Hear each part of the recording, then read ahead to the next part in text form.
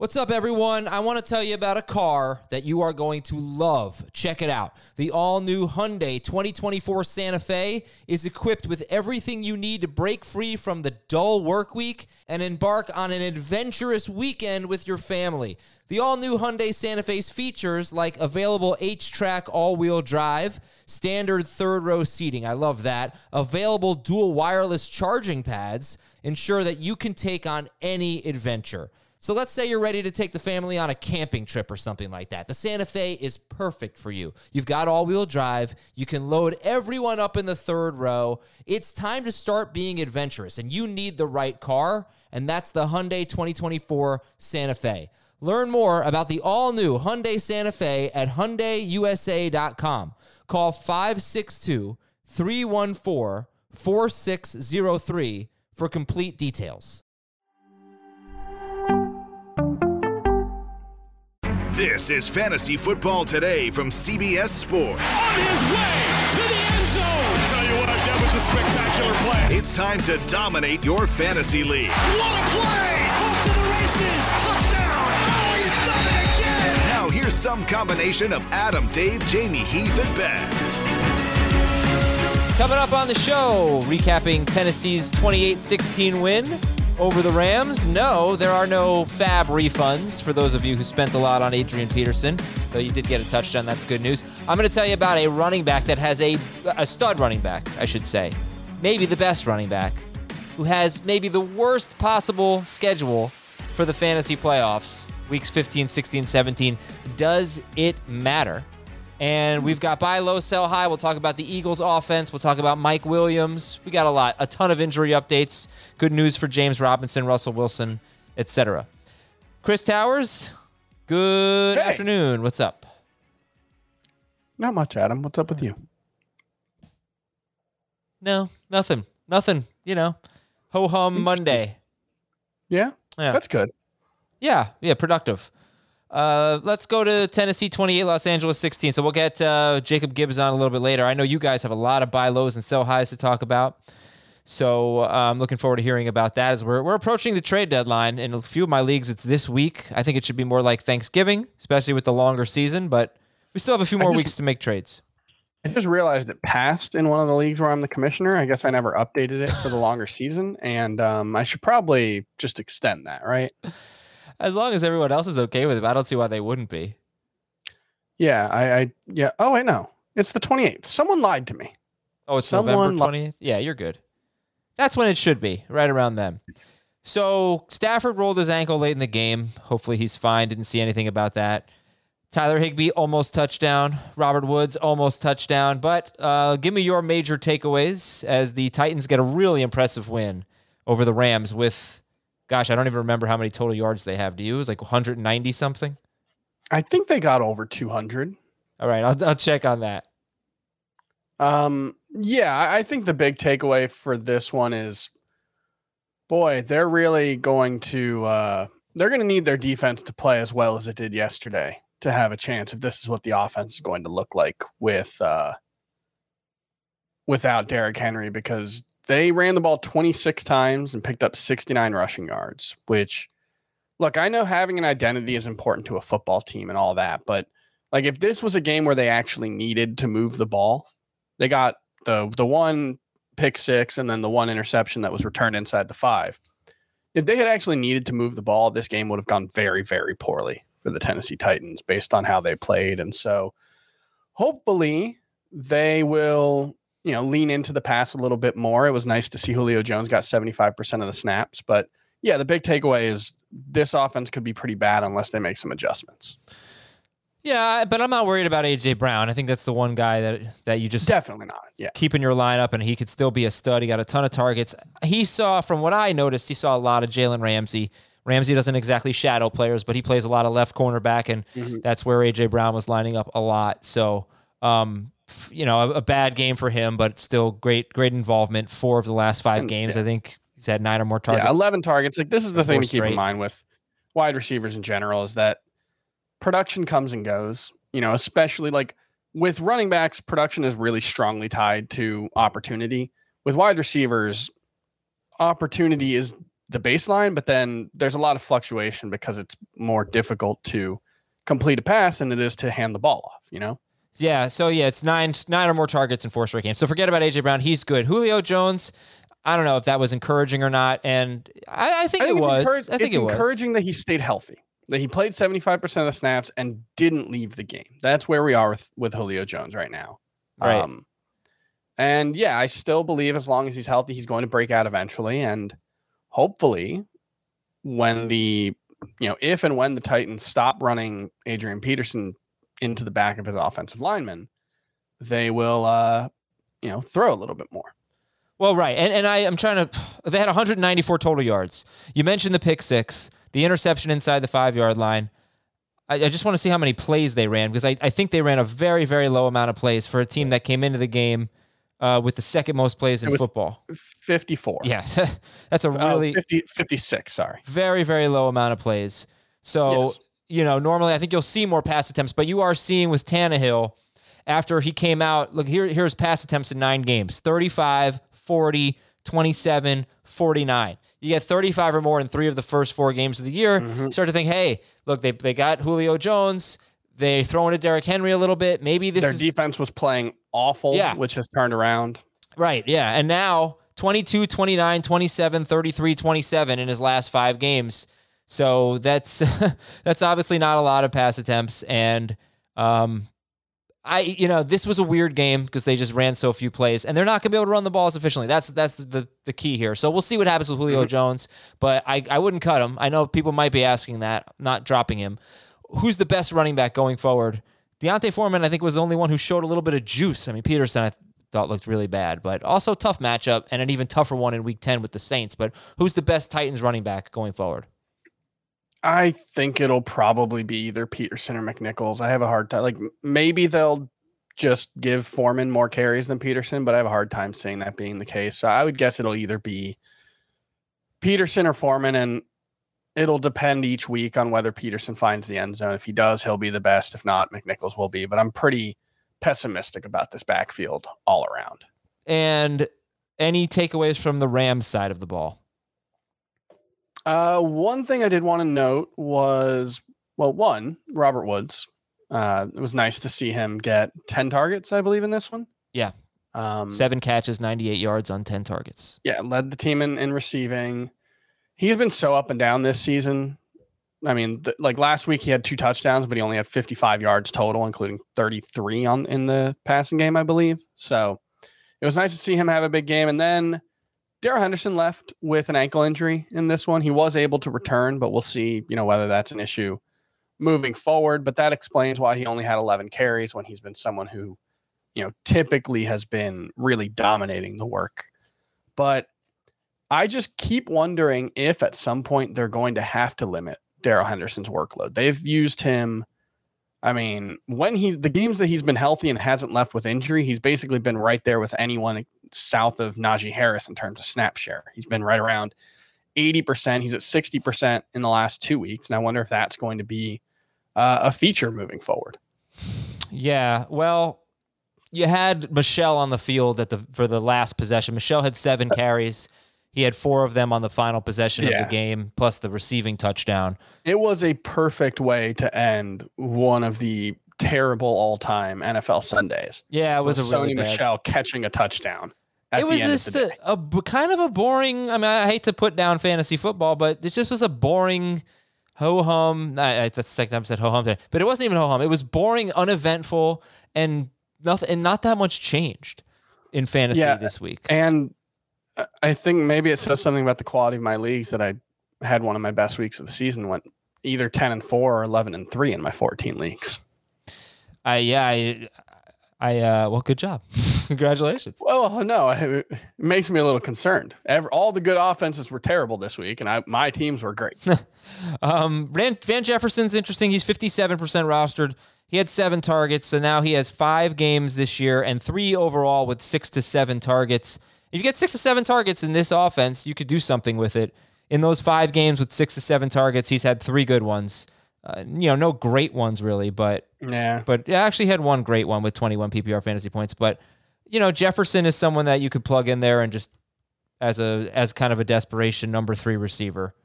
And I don't think we need to spend much more time on this game. We'll talk more about the buy lows and sell highs and stuff. It's weird how bad Tyler Higbee has been given the role he has in the offense. He's actually got his lowest yards per target since 2017, despite obviously getting an upgrade at quarterback. It's been a disappointing season for him. His average depth of target is 4.9 yards, which is unbelievably low. So yeah, I don't know. He's kind of in that top 12 tight end conversation by default at this point, but even then, he is on pace for like 600 yards and 4 touchdowns. Like, he's on pace to basically be worse than the previous 2 seasons. Yeah, the thing, though, with Higbee is that he had a touchdown in this game. He had stepped out of bounds before making the catch, just barely. It was a really lengthy review. And if you're going to go with a touchdown or bust tight end, you might as well go with one on a team that throws a ton of touchdowns and a guy who's... Is he leading all tight ends? I think he might be leading all tight ends in red zone and green zone targets. That's wild. I mean, he's among the leaders in the NFL. So let me see. I actually have the page right here. Kupp 1, so green zone targets inside the 10. Kupp, Pittman, Cobb, Robert Woods, Tyler Higbee. The Rams have 3 players in the top 5 in green zone targets. Kupp, Woods, and Higbee. And the only others who aren't Rams are Michael Pittman and Randall Cobb. Wow. So that's wild. But yeah, he is what he is. He's not going to get you a ton of yards. Okay. Yep. Let's go on to the news and notes and also our CBSSports.com Fantasy Football Today newsletter. Go to CBSSports.com/newsletters. Subscribe to the FFT newsletter from Chris Towers to your inbox every day, 8 a week. Great stuff. Trade, starts, I've heard good things. It's very good. It's really helpful. And, you get some of Dave's content, Jamie's content, Heath's content. You get Chris's rankings. It's a great tool, and it's free. So cbssports.com/newsletters. David Montgomery is expected to be activated tonight against the Steelers. If you have both Bears running backs, who are you starting? Montgomery, I think. I do worry that, like, if Damian Williams wasn't injured, would David Montgomery be coming off, and maybe he's just a backup, but I would think if he's healthy enough to play, they're going to use him as their number 1 running back. Ezekiel Elliott, so he has this knee issue that he's been dealing with for a few weeks now, and the last 2 games haven't really been very good for him. This is probably not one of those things you're ever going to do anything with because you're not going to sit him, but yeah, you should know. Yeah, and this was a bruised knee. I didn't know that it was related to the previous issue. But yeah, like, I think if he's healthy, he's fine. And this was a weird game for Dallas's offense because they really didn't do anything for the first 3 quarters. They had like 120 yards of offense in the first 3 quarters or something like that. No Tyron Smith. I don't know. I'm not sure if that was why, but they've struggled in the past without him. No Tyron Smith. Dak Prescott maybe not 100%. CeeDee Lamb maybe not 100%. Amari Cooper maybe not 100%. Ezekiel Elliott maybe not 100%. He's definitely not 100%. He admitted it himself. He said, Zeke said, something I've been dealing with the past couple of weeks. Yeah, I think that's a good excuse, I feel like, for why their offense wasn't great. Just hopefully it stops being an issue. Trevor Lawrence sprained his ankle. He was able to come back, but we can't call him 100% for this week at the Colts. Josh Jacobs, Kenyon Drake, they're dinged up. Haven't seen anything on them. They're probably fine. But the ones we're keeping an eye on this week are Zach Moss with a concussion, Ramondre Stevenson, and Damian Harris. And then Chase, they both left with head injuries. Chase Edmonds is going to probably go on IR. He has a high ankle sprain. So it's all James Conner for Carolina, who's been very good against running backs, but still. The matchups don't even matter, right? Carolina, Seattle, then a bye, then Chicago. That's the upcoming schedule. What he showed as a pass catcher was really impressive, I thought. That's the key because, he'll get the carries, he'll get the goal line work. We know that. But if he's also going to be targeted 5 times a game like Chase Edmonds mostly was, then that could make James Conner a top 15 back at the worst. Kyler Murray uncertain for this week, but Russell Wilson is coming back this week at Green Bay, hopefully to face off against Aaron Rodgers, who's eligible to come back Saturday. And if he does come back Saturday, if he does clear the protocol, he will play. Matt LaFleur doesn't care when he comes back. If he's cleared, he'll play. Antonio Brown and Rob Gronkowski uncertain. I wouldn't count on Antonio Brown. He's still in a walking boot. Will Fuller out. Preston Williams going to play this week, Thursday against Baltimore. We don't know about Tua yet. We don't know about Sam Darnold. Matt Rule not committing to Sam Darnold. Tyrod He Taylor. got a shoulder injury too. Yeah, He right. went for an MRI, I believe, on the shoulder. I think he said if he's healthy, he's not committing to him. Something like that. Yep. Tyrod Taylor is going to start for Houston. They're going into a bye, but he's their starter. T.Y. Hilton's still in the concussion protocol. Mentioned this yesterday, but 2 offensive line injuries for the Broncos, who were already playing without their left tackle, and they still ran all over the Cowboys. They lost their right tackle and a guard yesterday. Patrick Surtain has a sprained knee, so that's not a long-term injury. We'll see if he can make it back for the Eagles. The Broncos have a Week 10 bye. No. We're going into Week 10. They have a Week 11 bye. Did you see the Mac Jones ankle thing on Brian Burns? Yeah. It looked dirty. Yeah, bad look. I don't know what's in his heart, but it looked like what a dirty play by a quarterback in that situation would look like. I don't know. I've never seen a guy like Burns wasn't even really around the ball at that point, and he's just yanking on the guy's leg. I think when ankle.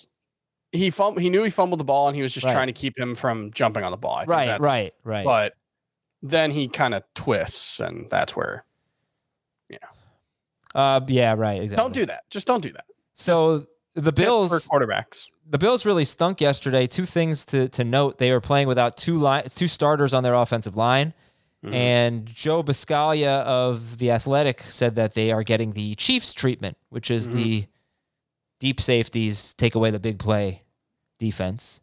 It's so weird that because there was the Saints game against Aaron Rodgers where he really struggled with that same defensive look. The Saints mostly played cover 2 defense. It's really weird that is this really how you slow down the best quarterbacks in the NFL? Is you just play a defense that's been around for 30 years that isn't particularly complicated. Well, that's what I was saying to Heath. Strange. It's this is not the first time that teams try to do this to the Chiefs. They faced them. I'm pretty sure that they faced the most 2 high safeties in the NFL last year. It's just working now, and they're trying. Just isn't playing well. Josh Allen just didn't play well yesterday. He wasn't good. That's the long and short of it. Is that Josh Allen hasn't been as good as he was last season. That's not a knock on Josh Allen. He nearly won MVP or was a very strong candidate, and if he's the 5th best quarterback in the NFL or whatever, instead of the 2nd or whatever he was last season, that offense is going to be a little worse. Mahomes has to play better. Allen has to play better than he did. But given their track records, I have to believe they will. I can't believe that Patrick Mahomes is just going to continue to play this poorly. Mahomes threw for 166 yards. That is a career low in any game. He did not leave with an injury. I'm going to give just a few more big defensive notes. Buffalo starting cornerback Teron Johnson. He usually plays every snap. He left with a concussion. C.J. Gardner-Johnson left with a leg injury. Saints cornerback, the one who fought Michael Thomas. Greedy Williams for the Browns. He left with a shoulder injury. Harrison Smith is probably going to miss next week's game. He also missed yesterday's game. That's Minnesota starting safety. This is a big one. Baltimore starting safety Deshaun Elliott out for the season with a torn pec. He missed 2 games earlier this year. 1 game was against the Broncos where Drew Lock came in for Bridgewater, so they did fine there. The other game, Carson Wentz threw for 400 yards. Eric Stokes, starting cornerback for the Packers. They don't need any more injuries in their secondary. He left with a knee injury in the first quarter. And there are more things, but you know what? You're probably bored, so let's get to the fun stuff, and let's get Jacob Gibbs in here. Jacob Gibbs, they're going to try you out at quarterback for the Chiefs. You going in for the tryouts? Don't disrespect Patrick Mahomes. They need an upgrade. We're going to be fine. All right. They still have Chad Henne, right? Yeah, I think so. He's the backup. Yes, they do. They do. Yeah. He says we're going to be fine, his, folks. 37th year. But you know what? Since we are talking a little trade on here, do you have just kind of blind faith in the Chiefs to figure it out, Gibbsy?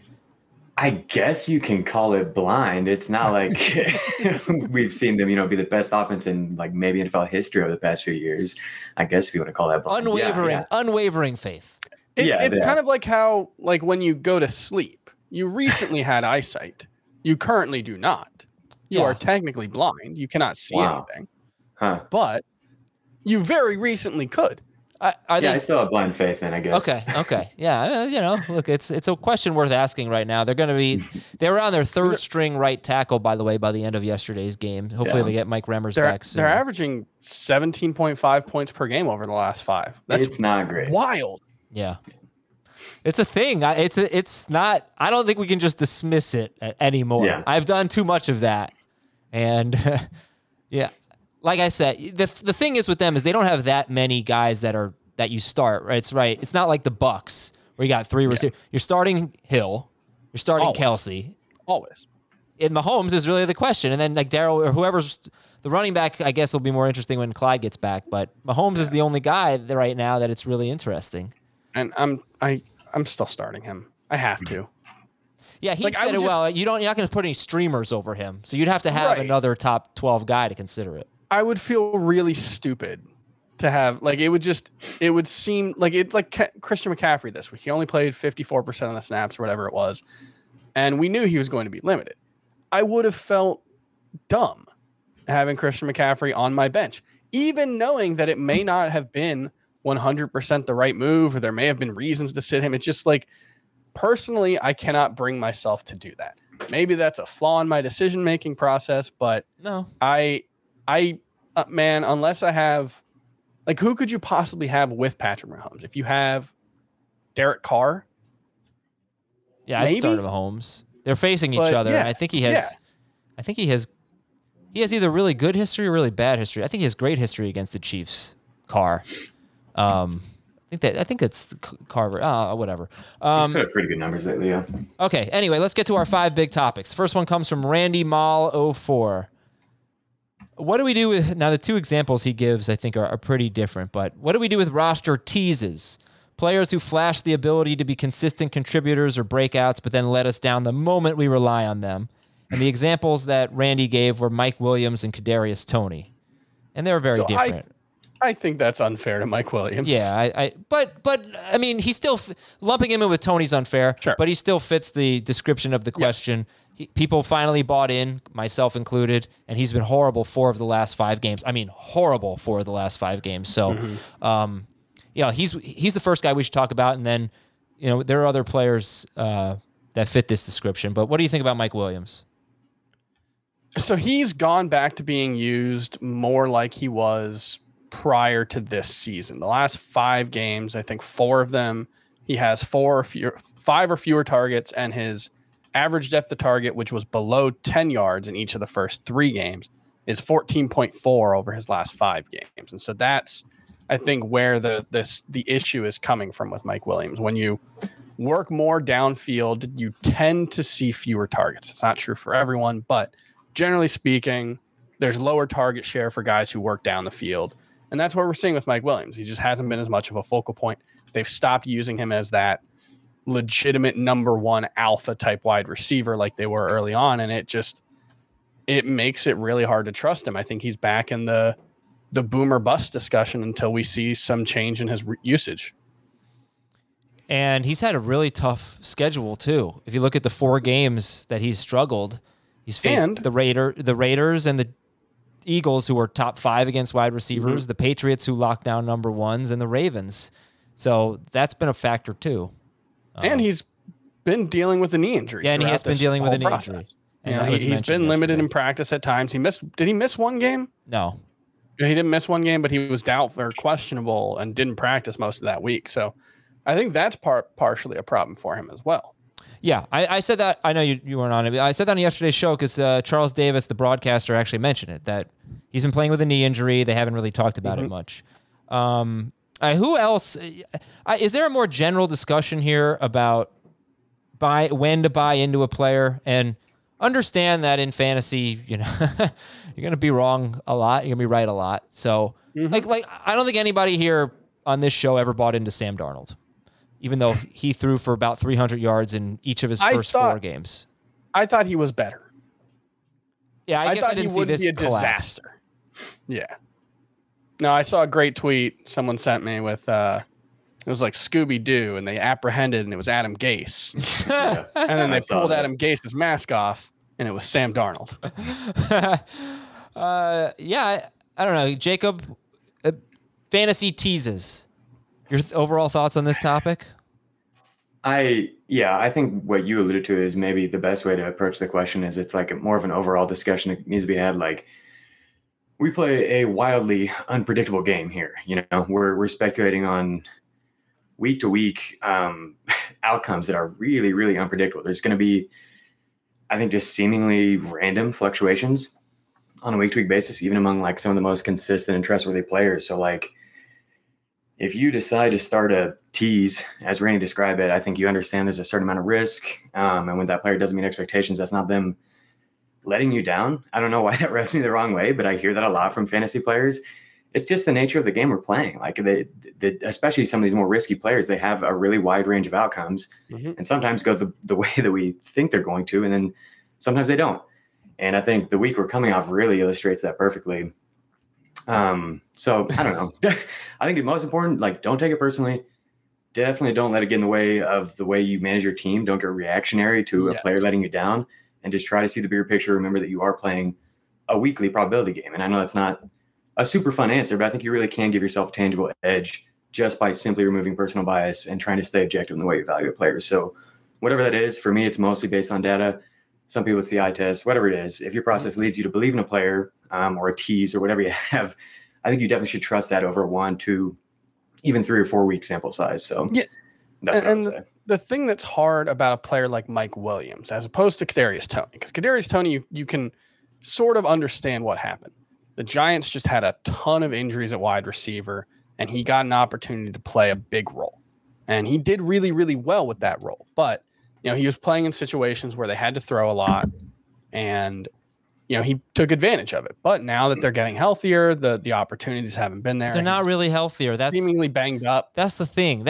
That's why I'm so frustrated about Toney, is because 2 weeks ago, Galladay was out. Was Shepard out that game, or did he get hurt in that game? He got hurt in that game. Shepard got hurt in that game. Yeah. And then this week, Shepard was out, and Barkley has been out, and it's like he's just not playing. You know, he apparently isn't very healthy right now because they're not using Toney. They're not using Galladay. 50 to 60% of the snaps, 20 routes, you know, something like that. Or maybe it was 30 route, whatever. No, it was 20. You're not going to get it. So that was a problem for me. And he didn't play well. He didn't perform. And Daniel Jones, that's the other thing. I think that's a big part of it too. It's like, for wide receivers, why I don't feel bad about buying into Mike Williams is I love the offense and I love Justin Herbert. Why I do feel bad about buying into Kadarius Toney is look how bad the Giants' offense has been. Yeah, it's pathetic for years. And I bought into these 3 games where they looked really good and they were clicking. And then I feel the same way with DJ Moore.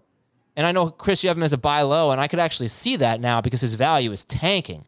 But when we saw the first 3 games or 4 games of the year for DJ Moore, and you're buying into, this is going to be the year where he's elite. Yeah. And Sam Darnold is ruining him. So I don't think we did a bad thing because Darnold was legitimately playing worse. It's just, I guess now that we're wrong, we've been wrong, I guess I'm not that surprised. Well, the reason why I think DJ Moore is a buy low is because as bad as I think Sam Darnold is, I don't know that he's that much worse than, Will Grier, I think, started a couple games for them in 2019, and Kyle Allen, I think, was the other primary starter. I just don't think he's worse than those guys, probably, maybe, hopefully. And so, we've seen DJ Moore be a must-start, not elite, but must-start fantasy wide receiver. He's still getting, I think his target share is still over 30%. If not, it's really, really close. I think he's had at least 7 targets in every game. That's why I'm buying into DJ Moore. I'm not buying into DJ Moore because I think he's going to be the top 6 or 7 guy that I thought he could be based on those early games, even though I do think he has that talent. Right. With Mike Williams, it's harder because they just were using him like a legitimate number 1 wide receiver, and now they're not. And so it's a question of, will they use him as a legitimate number 1 wide receiver moving forward? Or was that just the way the defenses were playing them? That's where things were. And now he's back to being the guy he was, or he's not healthy, or whatever the case may be. It makes it harder to, when it's a situation where it's not just a player's talent that's in question, it's just a choice that either he or the coaching staff or what have you is making. That's what's really hard to predict. Yeah, and I'm with you on more. We don't know what the Chargers coach is going to do. Yeah, and I'm with you on DJ Moore. I mean, that was a great time to get him. This is, if we overreacted to his first 4 games, let's let people overreact to his next 4 games. He's better than this. All right, let's go to our next question here from Thomas Davis. The Eagles changed in philosophy once Miles Sanders got injured. What is his role when he comes back? Jacob, they have thrown 31 passes in their last 2 games. They faced 2 great matchups in terms of running. They got another one this week in Denver. We think anyway. Denver's been pretty bad lately. Pretty good yesterday, I guess. So what do you think about the Eagles offense and Miles Sanders when he comes back? Yeah, there's no way to tell. I think the matchup factor is definitely something to consider. Like, is that why they're going more run heavy, or is it because, Hurts has been inconsistent? I'm really not sure, but if it's because Hurts, then I would assume they'll remain run heavy once Sanders returns. So we could see more volume for him than we saw previously. I'm mostly interested to see if Boston Scott or Jordan Howard is going to be inactive once Sanders is back in the mix. Mm-hmm. If it's Howard, I would expect Sanders to basically play the role we saw, with the potential for an increase in rushing volume because of what we've seen lately. But if Howard remains active and Scott is inactive, I think I'd be pretty worried for Sanders in that scenario. I think we could see Sanders legitimately lose out on goal line work, potentially even lose out on some early down work, just given how they've prioritized getting Howard the ball in those situations recently.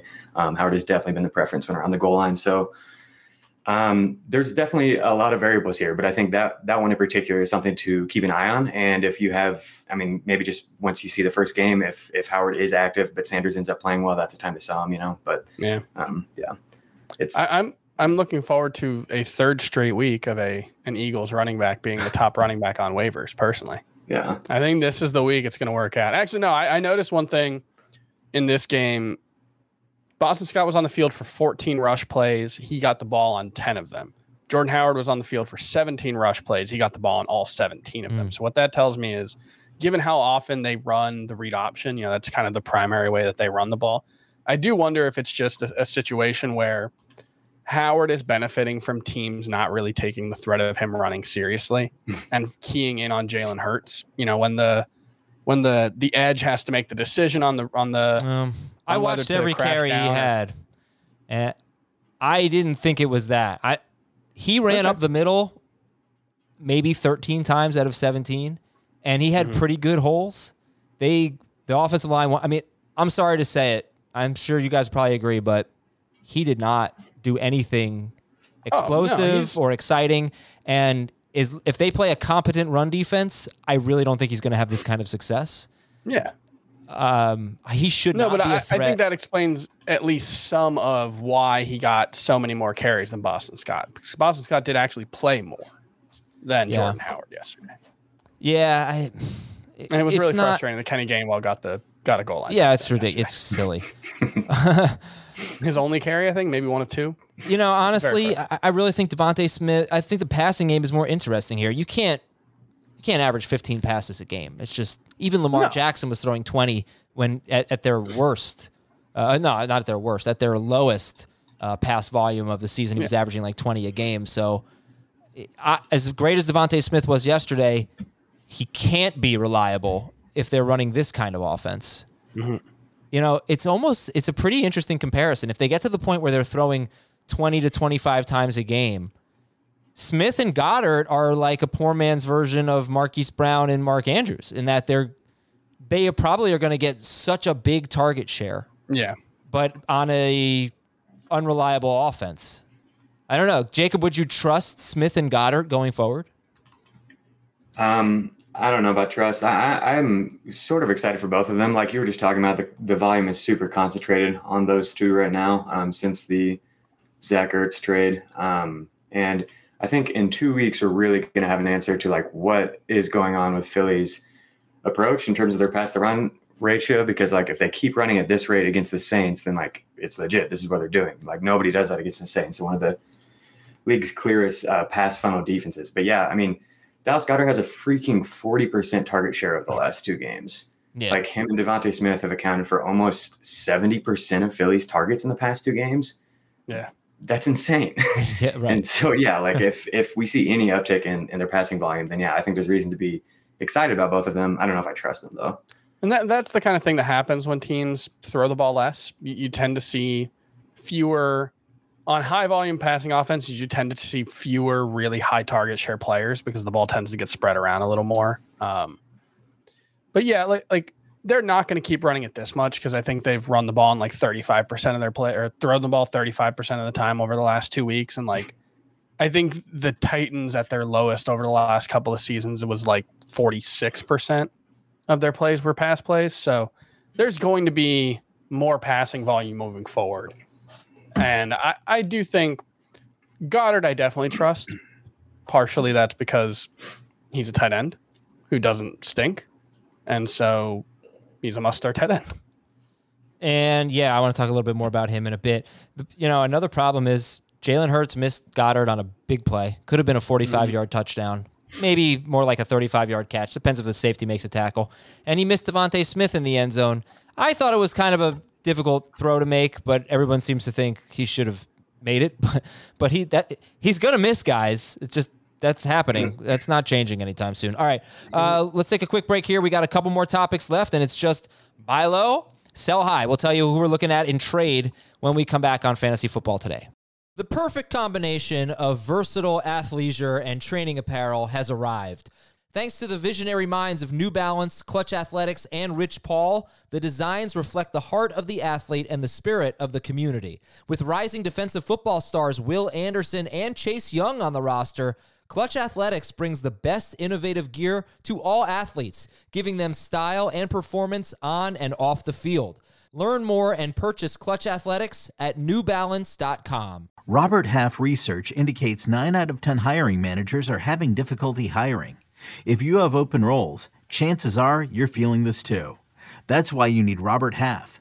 Our specialized recruiting professionals engage with our proprietary AI to connect businesses of all sizes with highly skilled talent in finance and accounting, technology, marketing and creative, legal, and administrative and customer support. At Robert Half, we know talent. Visit roberthalf.com today. We're running out of time to make our buy lows, and I love buy low because this is the opportunity to get stars at discounts. It's really the best way to make a major upgrade to your team. Hopefully, those of you out there who have been able to do it, I hope it's worked out for you. Now, Jacob, give me some buy lows. So I talked about Chase Claypool last week on Fantasy Pros as a buy low, and I think that still carries over, but it's possible by the time this recording is out that he has had a big game on Monday night. But in case he doesn't, I think he's one of the best buy lows out there at any position. And the case is really simple. It's just math. He is running a ton of routes. He ran more routes than Deontay last week. He played 97% of the snaps in week 8, which is the highest we've ever seen from him in his career. I think he only has 3 games over 90%. So this is really unusual for him, but I think it's something that could stick with Juju out. And so lots of routes plus a high target per route run rate equals lots of targets. And lots of targets for a player as efficient as Claypool should equal lots of fantasy points. Just real quick on the target per route run rate, he is 12th among qualified receivers in targets per route run since the start of 2020. He's ahead of guys like DeAndre Hopkins, some really good receivers, DJ Moore, Keenan Allen, Terry McLaurin. So like if he is going to play this type of role going forward, obviously we don't trust Pittsburgh's offense, but if he continues to run this type of route involvement, then I think he's definitely somebody who's undervalued right now. Because I think you can get him for cheap. Yeah. I mean, where do you think people even value him? It's a hard thing to answer because I don't think anyone's making a trade before tonight, Right. So yeah, but assuming nothing really changes tonight, assuming he just has the type of game we've been seeing from lately, he's like a wide receiver 3 for most people. Yeah, I think some people will drop him. I think he'll be looked at the way Juju was looked at, where it's like, well, in a 10-team league, I guess you can drop him. That's what I think the perception will be. I wouldn't do that myself. But he's been pretty awful the last 2 games, as I recall, right? Yeah, he hasn't put up big numbers, no. You want to rattle off a few more? Yeah, for sure. Another second-year guy, Jerry Jeudy. The ceiling is kind of limited for Jeudy because of the role he's playing. He's not very involved in the red zone. Obviously, the Broncos just don't provide a ton of scoring opportunities, even if he was. He's also seeing far fewer air yards than we saw last year. But like in exchange for kind of a diminished ceiling projection, he's seen far more consistent target volume and a much higher rate of catchable targets than he did as a rookie. So I'm pretty excited about the role we've seen from Jeudy. It's still a small sample size, but his slot rate is up to 76% from 31% last year. His average depth of target is down from 13.5 to 8.6, which is a massive difference. And as a result, he's been targeted on 26% of his routes, which is really, really exciting. That's up from 22% as a rookie. And given what we saw from in college, I think that it's possible that's sustainable if he continues to play the short yardage role. They've got a decent upcoming schedule. They've got a lot of zone heavy matchups, which should favor Jeudy over Sutton and Tim Patrick, who have like some of the most wide discrepancies between their man zone splits of any players in the NFL.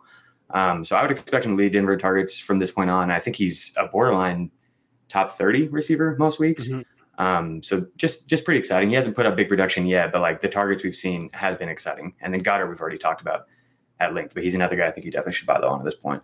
Okay, so that's Claypool, Jeudy, Dallas Goedert. Chris, you had, I think you said Courtland Sutton was a buy low for you. Yeah, mostly because he's coming off, the 2 worst games of his season. He has 6 targets over the last 2 games. I think he has 3 catches. And I think he'll be more involved in the offense than he has been. I don't think Jerry Jeudy coming back has completely cost him his role in the offense. He's still running a high percentage of the routes. He's still playing a high percentage of the snaps. And so Courtland Sutton, I think one thing that you have to keep in mind with a player like Courtland Sutton, because he plays so much of a downfield role and his average depth of target really hasn't changed the last 2 weeks, is that there are going to be not just inconsistencies in terms of performance. Like there's going to be games where he catches 2 out of 5 targets, like we've seen with Mike Williams. There are also going to be games where he just isn't open down the field or the quarterback doesn't see him. Those are lower percentage plays across the board, and you make up for it with them being more valuable targets down the field. And so I think there are just going to be stretches where Courtland Sutton doesn't have big numbers and then, goes through stretches where he puts up big numbers. And I'm willing to buy low on him coming off, the trough. Would that be the right, the nadir, whatever you would call that? Sure. Yeah. Nadir. Yeah. Philosophically, I personally avoid those types of players. And what we're seeing from Bridgewater in his last 3 games are his 3 lowest intended air yards per pass attempt games. He's not throwing the ball downfield nearly as much, and Sutton's been pretty bad the last 3 weeks. You're probably right that he will have some good games left, but I fear it's going to be one of those situations where he's on your bench for them, or maybe not yours because you trust those guys. Maybe you just have to look at your roster and say, if you can commit to starting him. I like to have a higher upside player like that as like my wide receiver 3 over. Like I would rather have Courtland Sutton than Hunter Renfrow, which I don't know if that's obvious at this point, but I would not. I'd rather have Renfrow. So I think people like Hunter Renfrow weirdly, and it's like no. I think I think it's a philosophical thing because I get it. I prefer the safety. I'd rather have him than Cole Beasley because Beasley has this like super low invisible floor, but Renfrow's pretty much never going to give you less than 10 PPR points. And he's not going to have the big games that Sutton will have. Yeah. But, no, I would take Renfrow. Yeah, I'm cool with that. How about you, Gibbsy? I have Sutton ranked higher rest of season than Renfrow, but I think it is pretty close, and it depends on what you need, if you need more security or not. One thing on Sutton, I think if you're going to buy low, I would maybe wait until after this week because the Eagles like really suffocate deep passing. They have like the lowest opponent average depth of target. It's not very close. And so say he has another really bad game, and then you've got the narrative like Judy's back, Sutton has completely disappeared. You might be able to get him for free. Going into his bye, he might get dropped because they have a bye. Going into the bye after that, yeah, for sure. All right, Chris, that was only one, so why don't you give me a few more? Well, we talked about a couple of the guys already: Patrick Mahomes, DJ Moore, Aaron Jones. I feel like they're, I was on FFT earlier, and there was a lot of talk of, well, AJ Dillon's playing a bigger role, and maybe that's hurting Aaron Jones, and I think that's possible, but I think it's probably like the last couple of weeks have been weird. They played without Devontae Adams, and then they played without Aaron Rodgers. That offense just hasn't been as good, and I think Aaron Jones is someone that like you're never going to get huge volume from him. I guess when Devontae Adams was out, he did have 7 catches, but beyond that, usually he's not like a guy who you're expecting 300 touches from or 350 touches. He's a really efficient guy, and this offense will be better than it has been the last few weeks. So I'm willing to buy low on Aaron Jones if someone's not viewing him as a top 12 wide or running back anymore. Cool. All right, let's go to our. By the way, one of my buy lows was Dallas Goedert. I love David Montgomery's schedule after the bye, and I think he'll have a big finish. And I love. No, I wouldn't say I love. I want to get your thoughts on Clyde Edwards-Helaire, because if this trend continues where teams are really allowing the Chiefs to run. Chiefs running backs have had 21 to 22 24 or more 22 to 24 carries by Chiefs running backs in 3 of their last 4 games. The one exception was the Kansas City game where they had 5 carries. It was just the worst game the Chiefs have played in forever. Titans game. My bad. Titans game. What did I say? The Kansas City game. Yeah. Which Titans technically game. was. It was. Yeah. But they're running the ball a lot.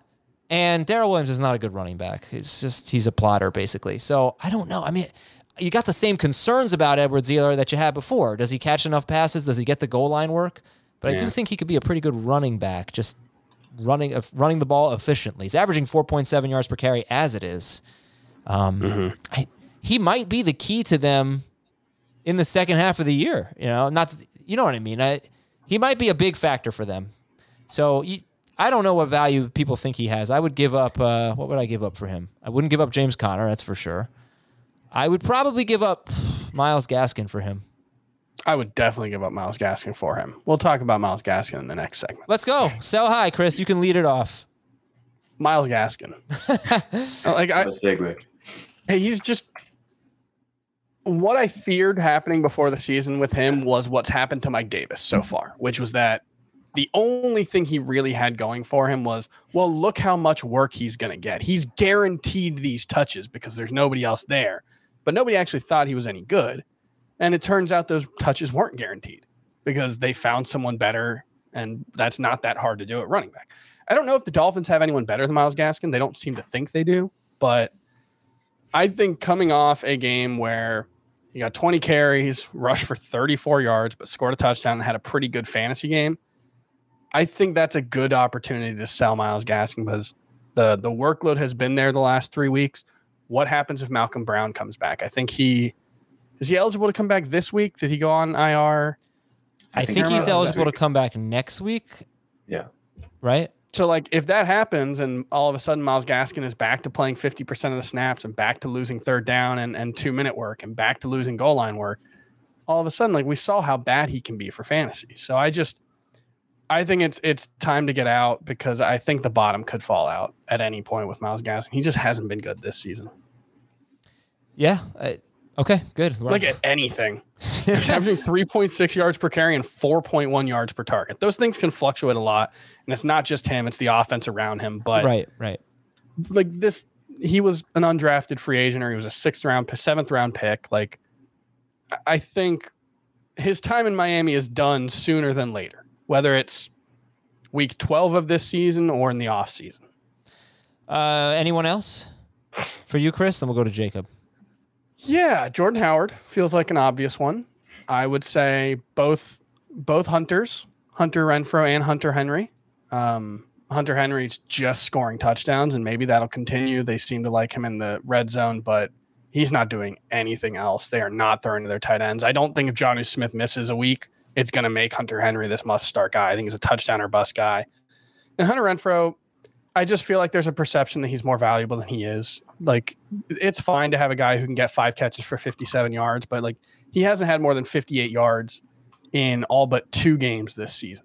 He hasn't had more than 57, I think, in the last 5. So I just cool. He's on pace for 95 catches and 950 yards and 4 touchdowns or 6 touchdowns, whatever it is, which is he might finish wide receiver 24, but I don't think he's a top 24 wide receiver. I think he's more like a high 30s or lower guy. So I would say Hunter Renfrow and Melvin Gordon. He's got 4 touchdowns over his last 3 games. He's played somewhat well, but I don't know. I just we know who he is, and coming off probably his best game of the season, I think it's a good opportunity to sell. All right, Jacob, who are you selling? So mine are all really good players. So I'm a little bit worried about it, but I think Alvin Kamara. Yes. If you can get top 5 running back value, then he's somebody you can consider selling. His share of the backfield touches just kind of continues to creep downward. Since Ingram has arrived, we also saw Taysom get a carry from inside the 5. That's something to watch out for going forward. It's just going to be annoying. And then if Taysom starts at quarterback, we've seen a pretty massive drop in targets per out run for Kamara in the games played with Taysom. Of course, there's other context to consider. Their wide receiver Depth is significantly worse this year, so maybe it won't be as quite as drastic of a drop, but still I would expect him to be targeted less than we've seen. There's just a lot of question marks for somebody who's probably still considered a top 3 back because he's been playing well lately. So with his backfield shares already dropping, I think he's somebody maybe get ahead of the bad games that could be coming. I'm running back 6 rest of the season. Just he's looking more like, in terms of his usage, what we'd seen the previous years before this year. The problem is he's in a much worse offense with where they're not throwing the ball nearly as often. I guess his target share is probably pretty similar, but man, Sean Payton has been infuriating this year with how he's handled that offense. Alvin Kamara didn't get a target until like 4 minutes into the third quarter yesterday. I think that should never happen. To be fair, he had 19 carries in week 8 against the best, second best run defense in football in Tampa Bay. So I know based on this past week on Sunday, 13 carries, 4 catches, but the week before that it was 19 carries. So I think the context, it's not like Jacob is saying he stinks. He has him as RB6. Right. But if you can turn him into something that's, what you would pay for one of the truly, truly elite players, then you do it. All right, who else? I do disagree with this next one, Jacob. Joe Mixon. Sorry. Yeah, that's fair. Joe Mixon, I have him at running back 13 rest of the season. I think you could potentially get top 8, top 10 running back value for him. He's been just scoring touchdowns like crazy. I don't know if that's necessarily sustainable. He's also just still not getting passing downs. Those are going to Samaje Perine, and it's just something they haven't really wanted to give to him all year. He just doesn't project as a weekly top 10 option for me. I mean, if he keeps scoring 2 touchdowns every week, then he will be. But if you can get that type of value for him, I would do it. The biggest thing for me is it's kind of like Mike Williams, where it's, will the coaching staff continue to use him this way? He does have 5 targets or more in 3 of his last 4 games after going 4 straight games with 2 or fewer targets. So it's been super feast or famine with him. And that's what it comes down to. If he's not going to be, at least 3 targets per game moving forward, then I don't think he's a top 12 running back. But if he's 3, 4, 5 targets per game, then I do think Joe Mixon is absolutely in the top 8 to top 10 discussion. So it really comes down to that for me. And I just don't know. I hope they will continue to use him in the passing game. Recent signs are promising. But yeah, like when they've been in situations where they've been in, 2-minute drill situations, he's coming off the field for Samaje Perine. Samaje Perine is playing some third downs. He's playing most of the third downs. Mixon hardly ever plays. Yeah. I don't get it. I don't think Samaje Perine's good, like in that role or just generally. I think Joe Mixon's perfectly capable of being used in that role, but they clearly don't want to. And so it's going to be somewhat game script dependent. But I think you guys are overthinking it. He's the lead running back on a really, really good offense. He's going to score some touchdowns. He's going to have games where he catches passes. They're throwing more than they used to, so that probably explains the catches in recent games. Yeah. I think you're overthinking. You can't trade Joe Mixon because you have to have running back depth, or you have to get a running back and a damn good one. You would have said that about Antonio Gibson coming into the season, right? I was the low guy on Antonio Gibson. Now you would have said that. What? I would have said what? You would have said that you can't trade Antonio Gibson. You need to get another running back. You can't sacrifice running back depth. All those things. Actually, this was a big debate for me. I did a Twitter poll, I remember, in August, Mixon versus Gibson, and I was stunned that Gibson won. And I went on a rant about it. I was like, how could you take Gibson over Mixon? I don't get it. And I just didn't really – I confess that I thought Gibson was my opinion was 23rd, 24th, that swing pick. You pair him with McCaffrey, that's where he should have been drafted. I was much higher on Mixon. So I just think that think about the way running back is right now. Trading away, it's been a really bad year for running backs. Yeah. And Henry's out, and Barkley has been out, and he's on a bye, and he comes back, he gets the Bucs his first week back, and Zeke's got this knee thing. It's like, you just can't trade Joe Mixon unless you're in a perfect situation, because I think whether he's top 8 or 10 or 12, he's one of the most valuable commodities in fantasy football. It's like you'd have to get a lot back for him. And regarding the Antonio Gibson, Joe Mixon poll, you know what it is.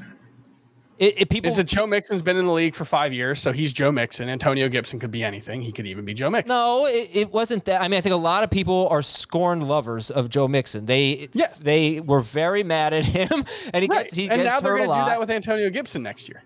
Yeah, but Gibson to me never really proved much as a rusher, and it was openly said that he wasn't a complete running back yet. It just didn't make any sense to me. All right, anyway, so that's 2 for you: Kamara, Mixon. Who else? Any other superstars?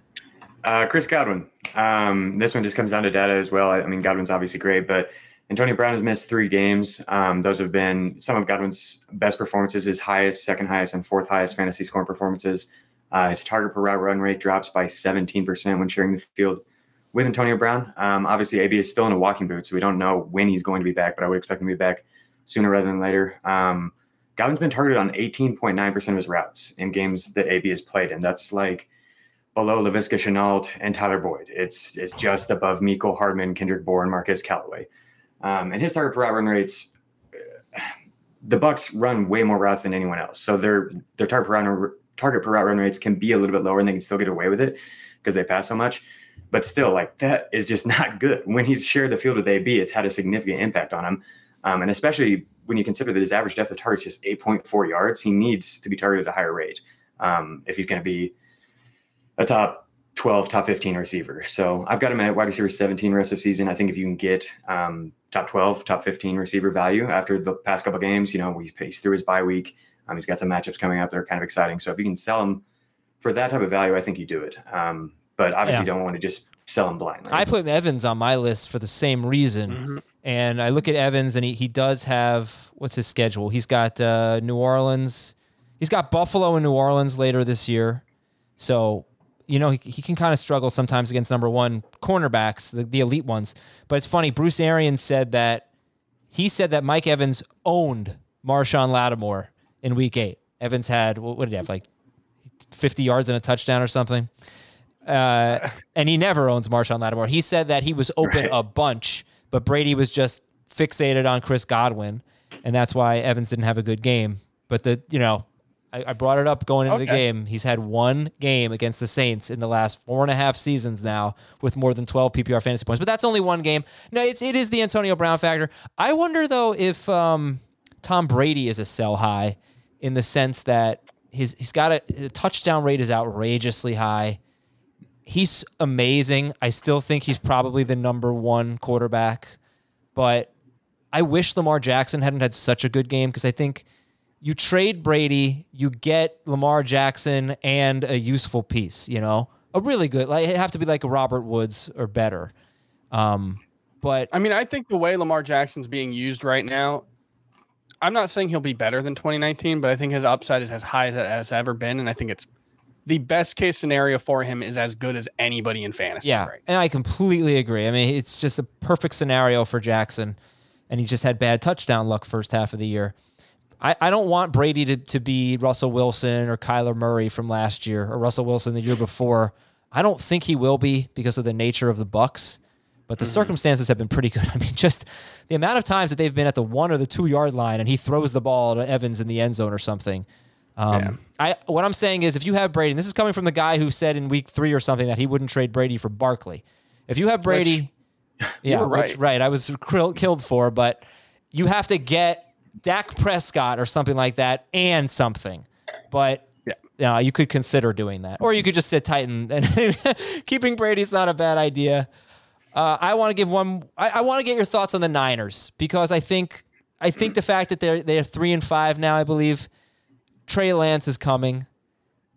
I don't think that Garoppolo can give you 3 consistently good guys in the passing game, even though their defense kind of sucks this year and they're probably going to throw more than ever under Shanahan, or they're going to throw a lot more than we expected.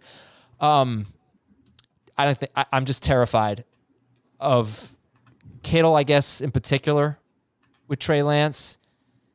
Like I would trade Kittle in the same analogy that I was making with Brady and Herbert or Jackson or something. Kittle for Goddard and a really good player.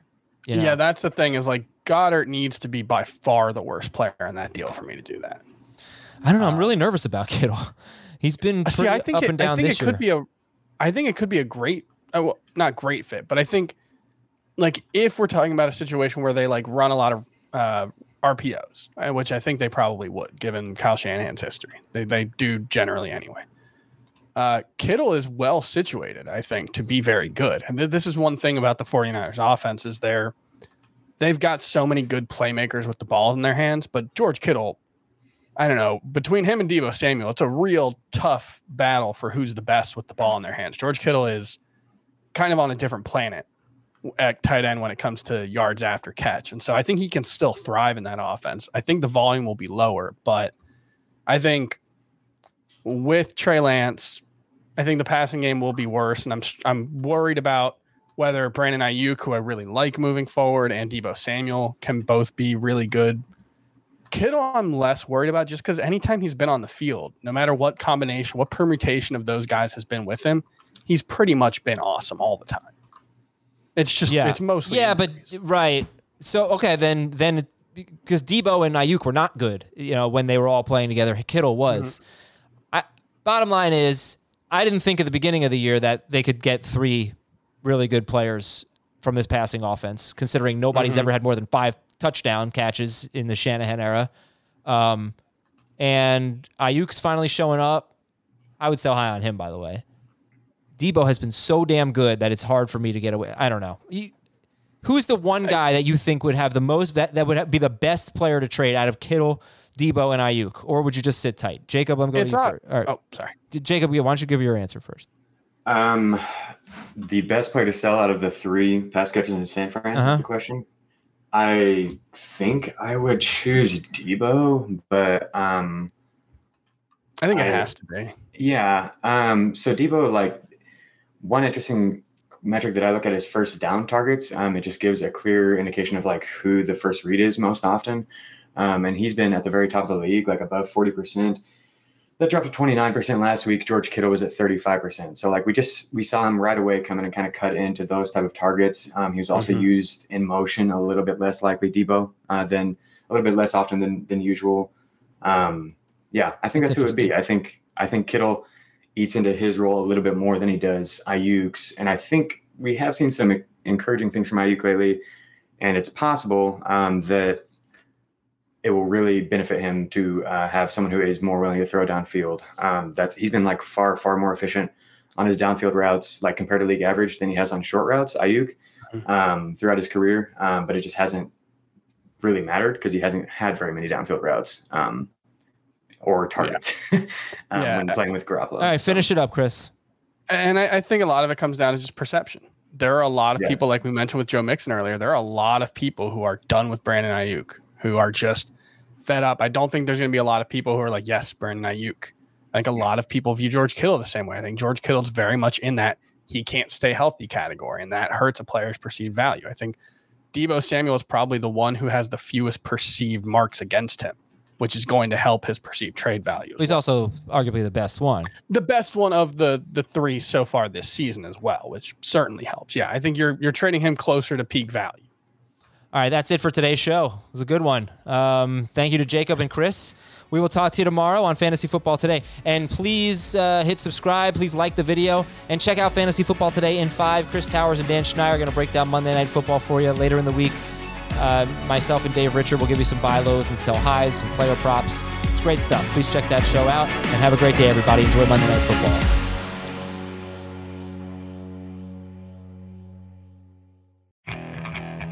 Okay, picture this. It's Friday afternoon when a thought hits you. I can waste another weekend doing the same old whatever, or I can conquer it. I can hop into my all-new Hyundai Santa Fe and hit the road. Any road. The steeper, the better. Because my all-new Santa Fe is available with H-Track all-wheel drive, so I can hit the trail without a worry in the world. Heck, with 3 rows and best-in-class rear cargo space, I can pack the whole family in with all our gear. We've got available dual wireless charging for our phones, so we'll never lose touch with civilization, and we won't lose touch with the primordial power of Mother Earth. So which is it? Waste the weekend or do something a little more epic? And conquer it in the all-new Hyundai Santa Fe. Visit HyundaiUSA.com or call 562-314-4603 for more details. Hyundai, there's joy in every journey.